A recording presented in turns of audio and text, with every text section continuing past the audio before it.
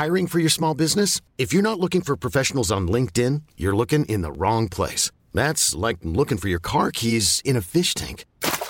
LinkedIn helps you hire professionals you can't find anywhere else, even those who aren't actively searching for a new job but might be open to the perfect role. In a given month, over 70% of LinkedIn users don't even visit other leading job sites. So start looking in the right place. With LinkedIn, you can hire professionals like a professional. Post your free job on linkedin.com/achieve today. Hey, it's Danny Pellegrino from Everything Iconic. Ready to upgrade your style game without blowing your budget? Check out Quince. They've got all the good stuff, shirts and polos, activewear, and fine leather goods, all at 50 to 80% less than other high-end brands. And the best part? They're all about safe, ethical, and responsible manufacturing. Get that luxury vibe without the luxury price tag. Hit up quince.com/upgrade for free shipping and 365-day returns on your next order. That's quince.com/upgrade. Hey y'all, I'm Joe Tower and you're listening to Tales of Male Folly, a storytelling podcast based on the Los Angeles live show of the same name. The live show features a lineup of 4 performers, all male, telling true stories that put the embarrassment and shame back into being a man. Each episode of this podcast will feature one new story by one new storyteller, recorded live at one of our past shows and presented to you here and now as is. I promise what you're about to hear is totally unedited and unfucked with. If you're ever in the LA area, you should check out our website, talesofmalefolly.com, for more info, as well as upcoming event dates and times. You can also find us on Facebook, Tumblr, and Instagram. You can't find us on Twitter because, well, fuck Twitter. All right, enough small talk. Let's get on with the folly.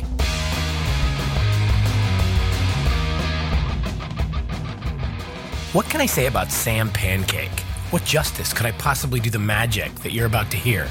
How could my mere words be able to describe the force of nature this person is to reckon with? What justice can this podcast do for the magic that is seeing him in the flesh? I don't know, to be honest. You probably have seen Sam Pancake on any number of TV shows and films at many different times, but to be truly honest, you really have to hear and see this incredible treasure for yourself. Please sit back and enjoy Sam regaling a Tales of Male Folly audience in January 2017 during our Follypalooza with a story about a wicked run-in with Hollywood legend Rip Taylor. This is Sam Pancake's Tale of Male Folly. Hi, everyone. You know, it's so weird, this crazy. You're my goal weight. That's my hacky lady opening, because I'm not really a stand-up, but that's a taste of what it would be like if I were. I'm going to totally just Aretha Franklin at the Kennedy Center honors. I forgot to eat dinner. I know. Don't hate me, ladies, but I forgot to eat dinner. Like, I'm one of those people, so I just swallow my gums to trick myself. And, so good luck. I can't tell a story straight to begin with. So, especially since I got sober and can't be on the Adderall. So it's just a whirly bird up there. Good luck, everyone. It's funny, the theme of the night, because I was just thinking earlier while I was watching the show, this place was the site of a few of my billions of horrible moments in LA, because this used to be called The Garage, the Virgil here, right? And I know I look 24, but I'm much older. Wink. And I just remember, like, the first time and there was a really cool gay, I'm one of your gay friends. I don't know if you've figured that out yet. I'm one of your gay friends. I hope I'm your friend. So now that everything that's other is going to be wiped away on the White House website. Anyway, no more Spanish. Too soon. I know, girl. So I did this at so it was this gay punk rock club called Sucker on Sunday afternoons that was hosted by a 7-foot African-American gender-bending drag artist named Vaginal Cream Davis. Where are you going? Too much, mama? Great placement of the restrooms, by the way. It didn't used to be there. But I remember, like, doing ketamine for the first time. I came here, of course, and then also I got fingered by the pool table that used to be over there by this guy, and he was like, you're too clean, and you're so sweet. And I was like, sorry, Todd, I keep my motor clean. I'm a fast machine. Anyway, so here's a story I'm going to tell. That's not even the story, bitches. Gay, check. Drugs, check. Rehab, check, boys. Fingered by the pool table, check. This keeps getting better and richer and creamier. So anyway, here's what happened. I'm an actor, and thank you. Hi, Nina. So I've been fortunate and lucky and grateful enough to work these many years as this person, playing officious desk clerks and sassy waiters and such. And so in 2003, I recurred, thank you, on television's Will. Can we walk around? This is being filmed. Hi, Mom and Dad. Got fingered by the pool table. By a ginger man named Todd. Recurred on Will and Grace. Hi. I played a Jimmy who worked with Sean's character Jack at Out TV. The first time I did it, I was a bartender and I worked with Woody Harrelson. And the second time, and the rest of the gang, sorry, it's bothering me. And any more as my hair falls out? Great, check. Shedding on stage, living. And the second time I did was Ostback. I worked with Stephen Tobolowsky, Ned Ryerson from Groundhog's Day. Come on, he's in everything. He has great stories. And there's something about me, ladies and gentlemen. One of the motherfucking reasons I moved here to be an actor is because I like our older showbiz treasures. I like listening to their stories. I've worked with Gavin MacLeod of The Love Boat and Sally Struthers and Miss Carole King and a lot of Marcia Wallace from The Newhart Show. You're all too young, so go to hell. I've had the pleasure of meeting a lot of these older people, and I like to listen to their stories. So, and Stephen Tobolowsky had a bunch of stories. So the third time I was asked back to Will and Grace, whip it! She can't stop it, double dutch. I got to... So I didn't know what I was doing. I was coming back. You don't know who's going to be the guest star. Will it be Debbie Reynolds, R.I.P.? Will it be Cher? Will it be Madonna? Lainey Kazan? It could be anything. So I get in the room, and... to the table read, and we're all sitting around. It's like Eric, who plays Will, and Sean, who plays Jack, and Megan, who plays Karen. And we're waiting for Deborah because there's a crisis and Deborah's late. Not unusual, apparently. And 2003, people change. Hooray for everyone. I want to work again. They're bringing the goddamn show back, so I'll keep my mouth shut about that. Bing! Directed by the legendary Mr. Jimmy Burrows. He was there. We're waiting. So I walk in. Who's going to be the guest star? Across the CBS Radford lot on a hot October day. And there in the table besides the cast is Victor Garber, was the whatever he did on the Titanic. I'm not a girl. I don't know the Titanic. He's an Alias, and he's this amazing older man who happens to be gay, and he's a silver fox. And then who else is there but Mr. Rip Taylor? Do we know who that is? This is like if you grew up in the 70s. I know, again, I look 24, but I'm twice that at least. And he was a staple in the 70s of like game shows and the Gong Show, and he had the like blonde toupee he would pull off and this big handlebar mustache, and he would throw confetti at everything, and he was a screaming, flaming homo faga queena to the nth degree, right? And very few of those were on TV when you were when I was a little gay boy in the 60s and 70s in southern motherfucking West Virginia, yo. So whatever I saw, I paid attention because I knew Greg Brady wasn't coming for me anytime soon. Or Jethro, shut up, it was my thing. West Virginia. So there weren't a lot of the obvious gays on TV besides Paul and as Uncle Arthur on Bewitched. So here's another thing, a gay man my age, time for seriousness, because I came out, I got my cherry popped in 85. No, that's more for my parents. Great, I can't stop it now. Like they'd ever even watched me on TV where I was like on Friends once. What? I've heard of that. Oh, we're going to a funeral that day. Literally my mother's words. I was on it again, no reaction. A gay man who's in deep middle age like myself, I should step further back from those lights as I say that and look prettier. Men started dying of AIDS, obviously, in the 80s into the early 90s for the cocktail. So a guy my age did not have any role models who were gay men, didn't have any mentors. People were sick, or they were taking care of their sick friends, or they had died, or they were deeply in the closet, especially actors. So as a young gay actor in the world, I just, I kind of made my way and whatever, just was very lucky. So coming into this room and seeing this older gay man, Rip Taylor, who, we all just knew was gay, right? I was like, oh, good, maybe I'll have these great stories and I'll be helpful and have advice. Okay. So it's a, sitcoms LA, you work in the biz. It's like a 4 or 5 day, rehearsal thing. And Will and Grace tapes Tuesday nights. And so in my role in the show, I find Rip Taylor, and I get to take him on the TV show that like Jack's character produces, and Jack brings in Victor Garber's character, and yabba dabba do. Hilarity ensues. So I right off the bat, after the table read, I say to Mr. Taylor, "It's so great to meet you." He's like, "It's about goddamn time they have me on this bitch of a show." Here we go. So I stood by Rip's side all 4 or 5 days of the rehearsal period, helping him rehearse his lines, all 4 of them. And he carried a giant stack of pictures with him of himself and various celebrity ladies. And he was delighted that I knew that I could identify the likes of Ruta Lee or Cheetah Rivera or Carol Channing. And so he would... He would carry the stack of pictures topped by a photo of his star on Hollywood Boulevard, not just everywhere he went, but like literally from the dressing room to the stage. And he would say, I love photographing so much, I even have a picture of my camera. And then it just got worse and worse throughout the week, and he got crankier and meaner, and he would say in the mornings, "That Jack won't even say hi to me." And I was like, well, first of all, his name is Sean, and he's a delight, he's a dear friend, and just back off. And so then he would just like constantly be bitching and moaning and just telling like things, asking me questions like, "Do you have any idea what Debbie Reynolds' cholesterol count is?"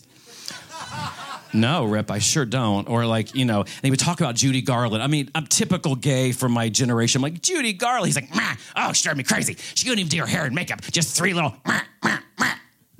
That was her before she went on stage. And he was like, "I'm a veteran of the Korean War and Las Vegas." And he's often confused with Rip Torn, who was on the Larry Sanders Show and who's still with us, and who he had this huge fight with him because Rip was his real name and Rip Torn stole his name, and he was mad at him and Geraldine Page because their letterbox in New York City said Torn Page, and he was furious about it.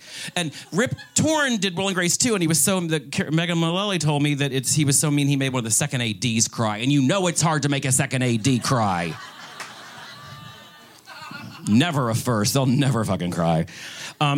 So anyway, the week went on, and we got to talk to Victor Garber, who was so amazing. And then on tape day, Rip got really nervous and terrified. And this is a man who's on stage all the time, and he was terrified. And I was trying to be like really sympathetic and helpful. And he's an old man, and he was kind of like physically not in great shape. And so I just put up with a lot of shit from him. And then the day of the taping, he said, "I think when we go out there, I'm not going to say my lines. I'm going to turn the audience and just tell some of my jokes." And I said, "Rip, that's a terrible idea. I would very much urge you not to do that." So Jimmy Burrows, who's a fucking saint and like a national treasure also, and has a zillion Emmys, did this wonderful thing where he let Rip come out at his cue and tell all his jokes and throw the confetti. He was like, "They want the paper and the hair," and like he got to whip off his toupee and throw the confetti and everything. And so that all went fine. And then we wrapped the show, and I was in my dressing room across from the Just Shoot Me dressing rooms, where George Segal at another show had banged on my door and said, "I want to see what a pancake looks like." And I was like, "Thank you, Mr. Segal. It looks like this." What was it like working on Who's Afraid of Virginia Woolf? No one got that. Okay, great. I'm the only gay in the room, me and my best friend. Great. So anyhow, we wrapped the thing, and someone banged on my door again. It wasn't George Segal. It was Rip Taylor, and I opened the door, and he's like, "Close your eyes. I got a surprise for you." Like, here we go. So I closed my eyes, and he flung this like necklace that he had gotten from a show called I Am My Own Wife. Does you remember that Tony-winning show where he had just attended because it was like 2003? So the man's basically, it was pearls. He threw a pearl necklace at me. I'm like, oh shit, here we go. So he's like, "Give me your phone number." And he holds out this piece of paper, and Victor Garber's number is on it, which I should have jotted down. And P.S. taken, married. And I was like, "Well, if he's like, give me your number. I'll call you tomorrow if I'm not dead yet. Act surprised." So I wrote my number down, and he left me alone. I was like, "Well, Victor, who's going to call me when they could call Victor Garber? Come on." So the next day, the call started, ladies and gentlemen. And I would pick up the phone, because this is back when you had an answering machine and caller ID and also a cellular telephone. And I gave him both numbers because I'm a dumb idiot. And I thought, well, maybe, off the clock, he'll be more relaxed. And if he wants to go down to the Silver Spoon and introduce me to Shelley Winters, I'd be delighted. Because I'm that kind of kid. So he started calling me 2 to 3 times a day. And so it was always unknown number, because I never got his phone number, and it never came up because that's not the way the cell phones were. Or it would just say unknown number. And he would call and just go into the same stories like, Judy girl, I'm still so mad at her. And just tell this, Debbie Reynolds, mad at Debbie Reynolds again for whatever reason. And just droning on and on, angry, I think, probably drunk, sometimes late at night. And so this went on for weeks. And so I stopped answering the phone because I was like, there's nothing fun going to happen out of this. So then the calls would just be he would call me and go, rip, and hang up. And he would call me and say, where are you? You don't have a job. Where are you? Rip, click. And then or just lots of angry hang-ups. It's like toupee hair in the background, like confetti. So then it just kept going on. I never answered again. And then Thanksgiving comes up, and I returned to my house. I lived in a house. It was a rental, but it was a house. And I got home, and there was a message on the answering machine, and I listened to it, and it was this is Rip Taylor. Where the hell are you? Why don't you ever answer your fucking phone? There's no wonder you don't have a career. You're such a loser. Do you answer your phone when your agent calls? Such a loser. You'll never have a career, and on and on and on. And I was bug-eyed, and I just stupidly didn't save it. I had a couple of my friends listen to it, but it genuinely hurt my feelings so much. And I wanted to be I did Fat Actress that month too, and NYPD Blue. I work. He gave because that's any actor. You want to hear the worst thing you hear is you have no career. I'm check IMDb. It hasn't been invented yet. So I had to make my peace with it. And I thought, it's Thanksgiving night. This guy is alone, drinking. And I always thought that, and so I tried to find compassion in my heart, which I did.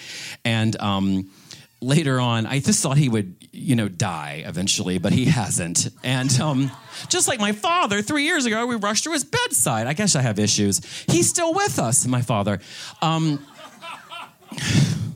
So anyway, cut to a year later, I run into Rip at the Staples on Sunset and Wilcox. I jumped behind the copier stand because I was terrified he might come and get me. So now I have Rip Taylor to haunt my dreams. But the important thing is this. I learned how not to be ever as I get older and crankier and more awful. And then I actually also sobered up 4.5 years ago and got my shit together. So that's my happy ending, hopefully. Bye. Thanks so much for listening. Our live show is produced every other month at the Virgil in Los Angeles by me, Joe Tower, with the help of Brian Weiss and Alex Scredette. It's presented in partnership with Big Brothers Big Sisters of Greater Los Angeles. This podcast is produced by me, Joe Tower, and executive produced and edited by Brian Weiss. It's available on iTunes, Google Play, and also for subscription on SoundCloud, along with a bunch of other great podcast content as part of the Extra Credit Network. If you liked what you heard here, please subscribe and rate us. Or if you hated what you heard here and want us to fuck off, leave us a review and tell us what we can do better. If you'd like to contact us, or if you have a story to tell in spoken or written form, you can email us at talesofmalefolly@gmail.com. Oh, and one last time, you can find us online at www.talesofmalefolly.com.